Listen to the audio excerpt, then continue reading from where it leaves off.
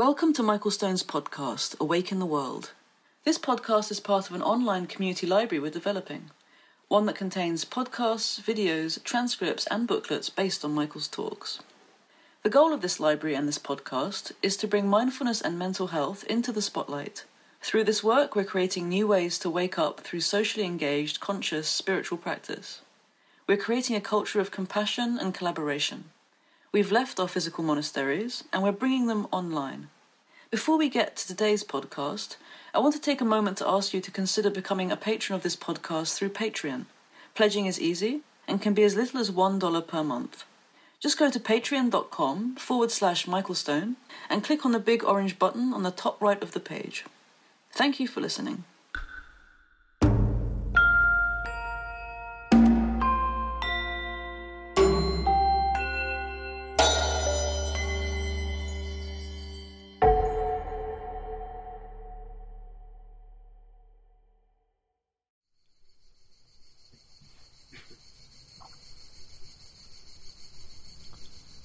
So together we're going to explore 6 different practices for awakening your heart.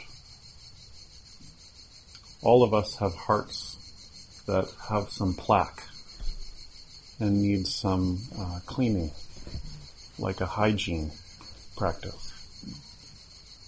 I was reminded about this when I was on my way here on the airplane.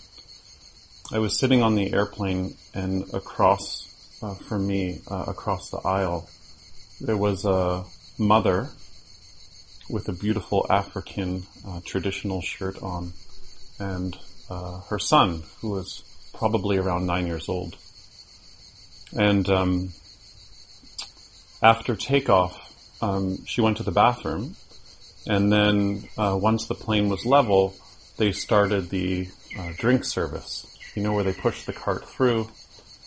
And so maybe she was stuck at the back of the plane and she was gone for a while. And then over the intercom they said, is there anybody with medical training? We need somebody with medical training at the back of the plane. So I didn't think anything of it. But then the meal service continued and she wasn't coming back. And then I started to notice her son was getting really anxious. And then her son clued in that something had happened to his mom. So then he was trying to hold it together, and then he started looking out the window so nobody would see him, and you could see his eyes tearing up in the reflection in the window. And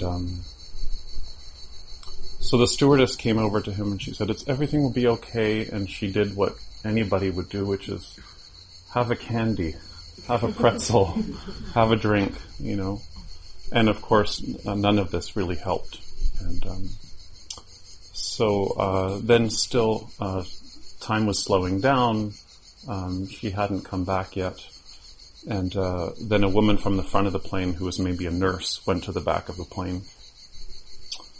And then the stewardess repositioned the boy closer to the aisle so she could keep an eye on him. And moved him 1 seat forward, so I could see the back of his face.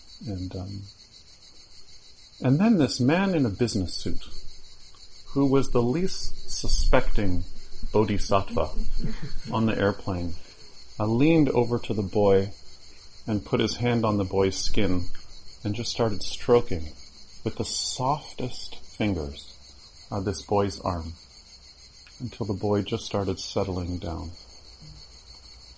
And then when we were landing, because it's just a short flight, he held the boy's hand the whole time through the landing. And then accompanied the boy to where the paramedics were at the end of the flight. So, this in Buddhist practice is called the Bodhisattva Path. And about a century after the Buddha died, there was a meeting called the First Council, where all the elder monks got together and created rules for a mostly monastic sangha, a mostly monastic community. And then about a century after that, there was another meeting for people who didn't feel included in the first meeting. Every community is like this, right? They create rules, and then people feel excluded and they need a new meeting. So this was about 200 years after the death of the Buddha. And they had a second council, and householders came. People who had families, people who had jobs, men and women, people who were not celibate, people who were celibate. And they all came to talk about how they were going to practice the Buddha's teachings. How were they were going to embody the Buddha's teachings. And one of the themes that came up in this practice, in this discussion, was called the Bodhisattva path. Bodhi means awakened or awakening, and sattva means being. Sometimes it's translated as awakened being, but I like to think of it as an awakening being, like this man on the airplane. In that moment, unrehearsed, he responds with his whole body to this boy and creates a field of the heart, a field of awakening.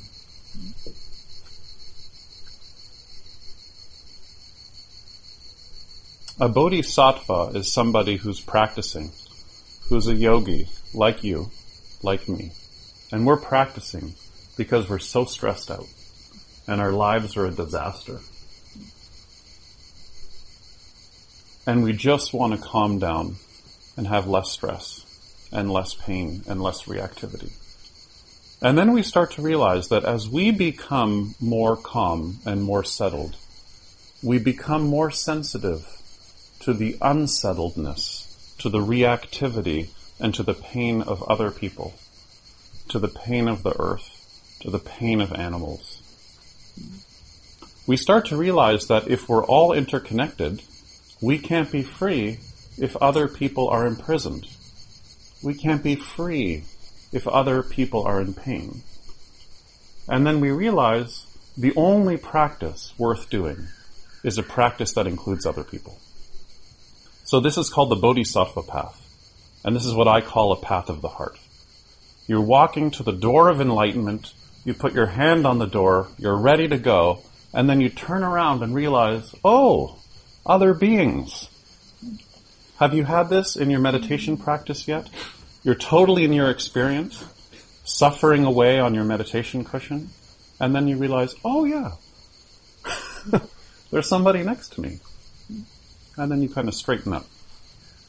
You're still suffering, but you're faking it, you know.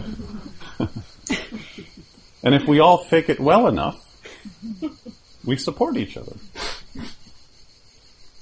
We're falling apart, but we're upright in our falling apart.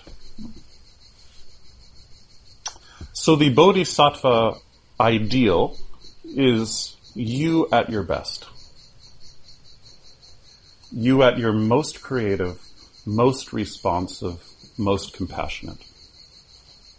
And there are 6 practices we're going to explore together. The first is the perfection of generosity.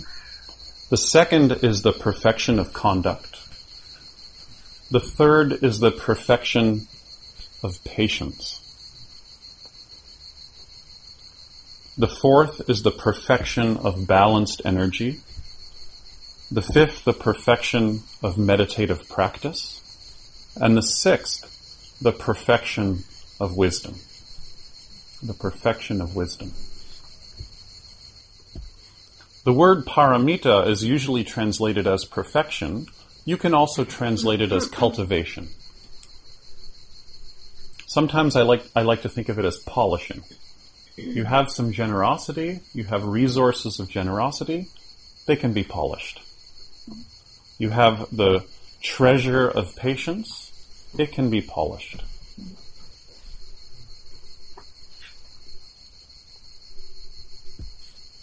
Imagine your mind is right here, in what we usually call the heart. And imagine that your heart is an organ of imagination. These 6 practices are about stretching the imagination of the heart. This is an amazing thing about human beings, is we have this incredible capacity for imagination. And what is spiritual teaching? Spiritual teaching is about stretching our imagination to see things beyond the self-centered viewpoint that we're normally housed in. So these 6 teachings are about stretching our imagination so we can tell the story of our lives from more perspectives.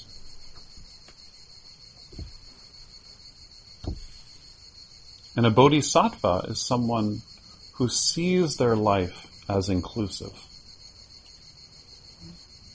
It's like if I asked you to draw the circle of yourself, would the circle include the sound of the birds? If not, you have to draw it wider. Would the circle include the river?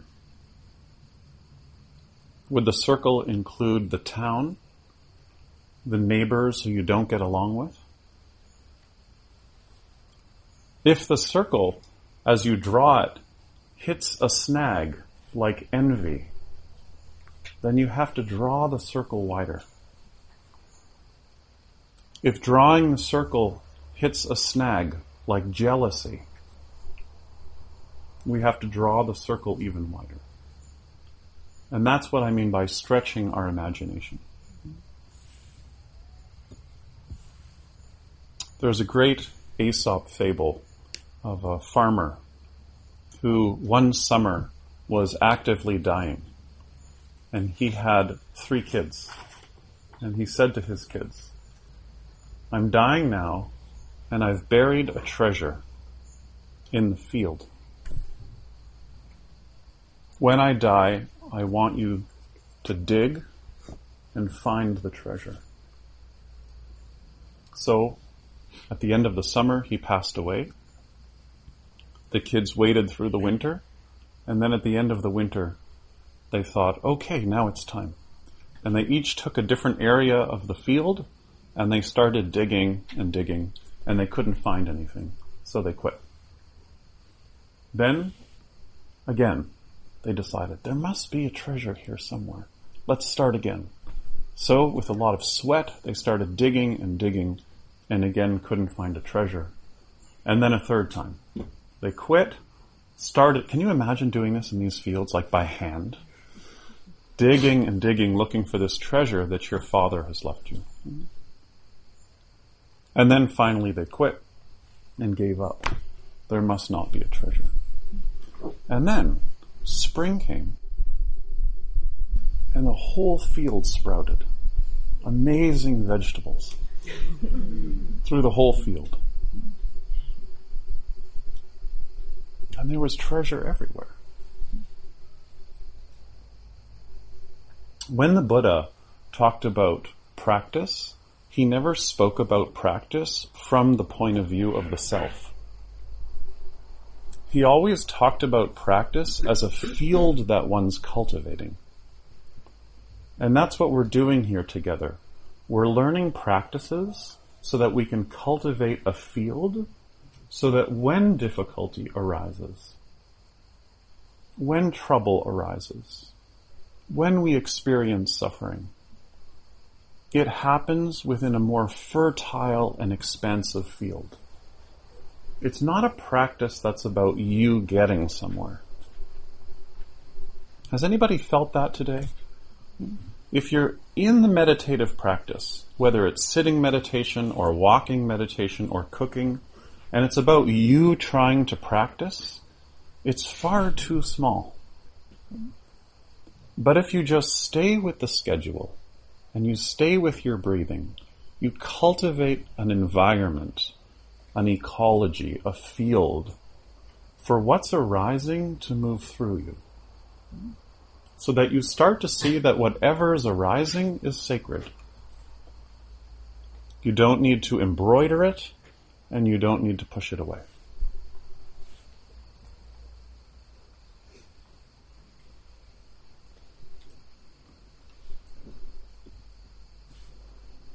And the way you do this is you allow your body to have contact with what's emerging right now. This morning when I gave meditation instruction, I said, as you feel your breathing, let the breath include the sounds of the environment. So you're feeling your breath, and you hear the sounds of the birds, the sounds of a river, the sounds of a car engine, and just allow that to be included. Oh, there it is right now. Allow this to be included in your experience. And I think this is the most courageous part of our practice, is to allow the body, the sense organs, to have contact with what's emerging, so that what's emerging can make contact with the senses. And the whole process is titrated by your breathing, by the support of community.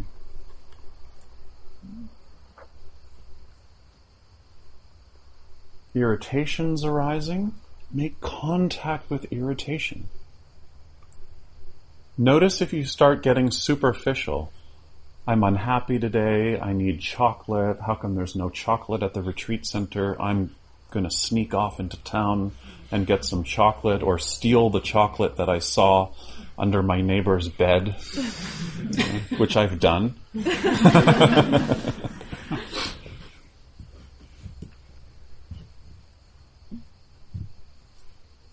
On the airplane, this man in the suit didn't hesitate.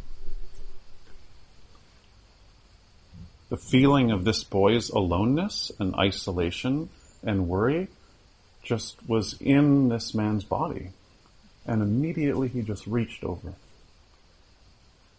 Like when your right arm is injured, your left arm comes over and takes care of it.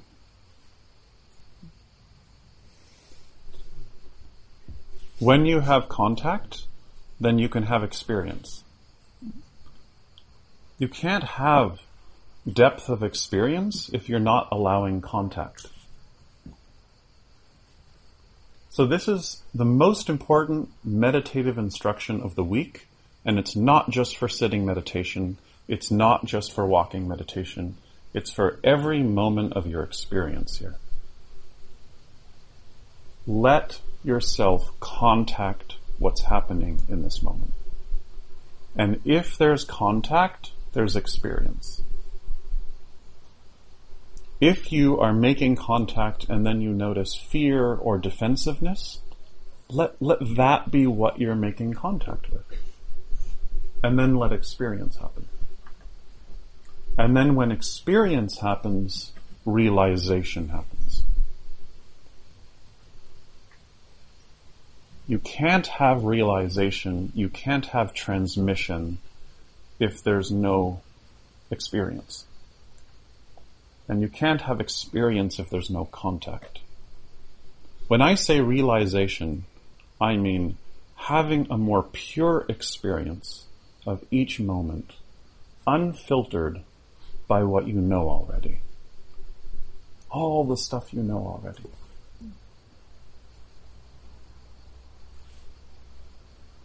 When you sit in meditation for a few days in a row, you start to really see how much suffering you add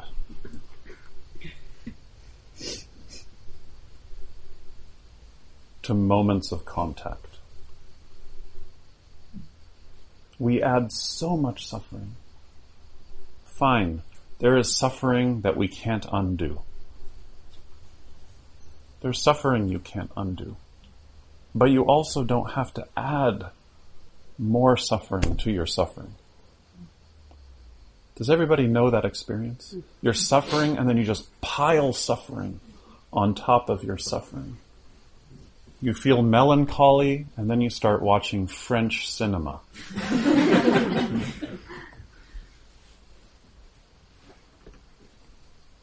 So one side of practice is learning how to let go and have a more undefended heart. And the other side of practice is in that experience of letting go, we then cultivate character. So on the one hand, we're letting go, and on the other hand, we're cultivating character. And so we're going to use this paradigm of the 6 paramitas, or the 6 practices of the heart, to cultivate the heart in a direction that's more inclusive and less self-centered. The American writer and artist Miranda July says it like this: some people need a red carpet rolled out in front of them in order to walk forward into friendship. They can't see the tiny outstretched hands all around them, everywhere, like leaves on trees. Do you want to hear it again? Mm-hmm. Some people need a red carpet rolled out in front of them in order to walk forward into friendship. They can't see the tiny outstretched hands all around them, everywhere, like leaves on trees. Imagine all the leaves on the trees here as these tiny outstretched hands saying, "We're holding you. We won't abandon you. We're right here."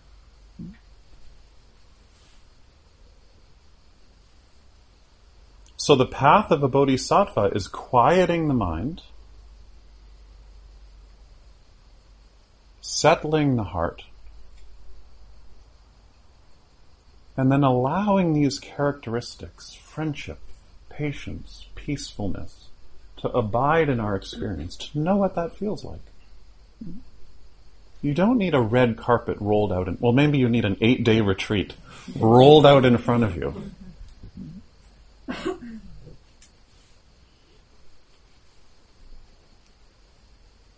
And remember, the word paramita is the idea of stretching perfection. It's an ideal. Perfect giving is impossible. Solving homelessness is impossible. Providing support for every single person with mental illness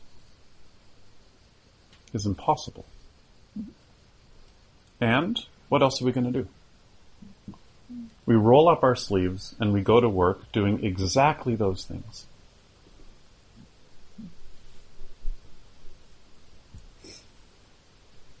Trying to stop a friend suffering from an addiction, it's impossible. Knowing someone who wants to take their own life,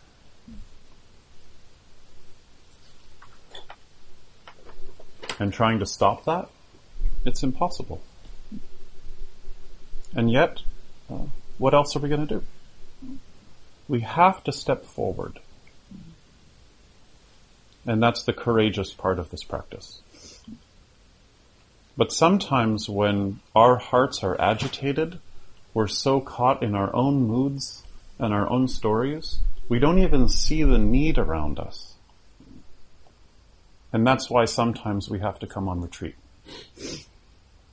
and look a little bit more closely at what's really going on for us and what our values are and whether we're actually living those values. Paramita is a Sanskrit feminine noun. Param means other shore, and ita means arrived. Usually it gets translated as arriving on the other shore, but I like to think of it as other shore arrived. There's another shore, and it's right here. I like to tell this joke, someone's on the other shore, and someone yells to them, "Hey, how'd you get to the other shore?" And they say, "You are on the other shore."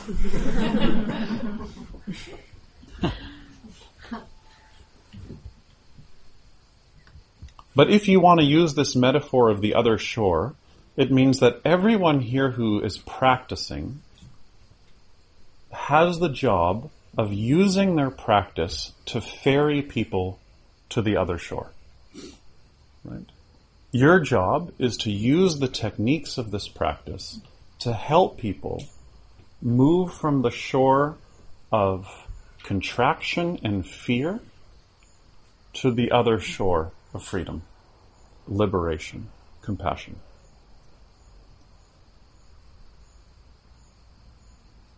I like to think of it as crossing from the shore of I know to the shore of I don't know.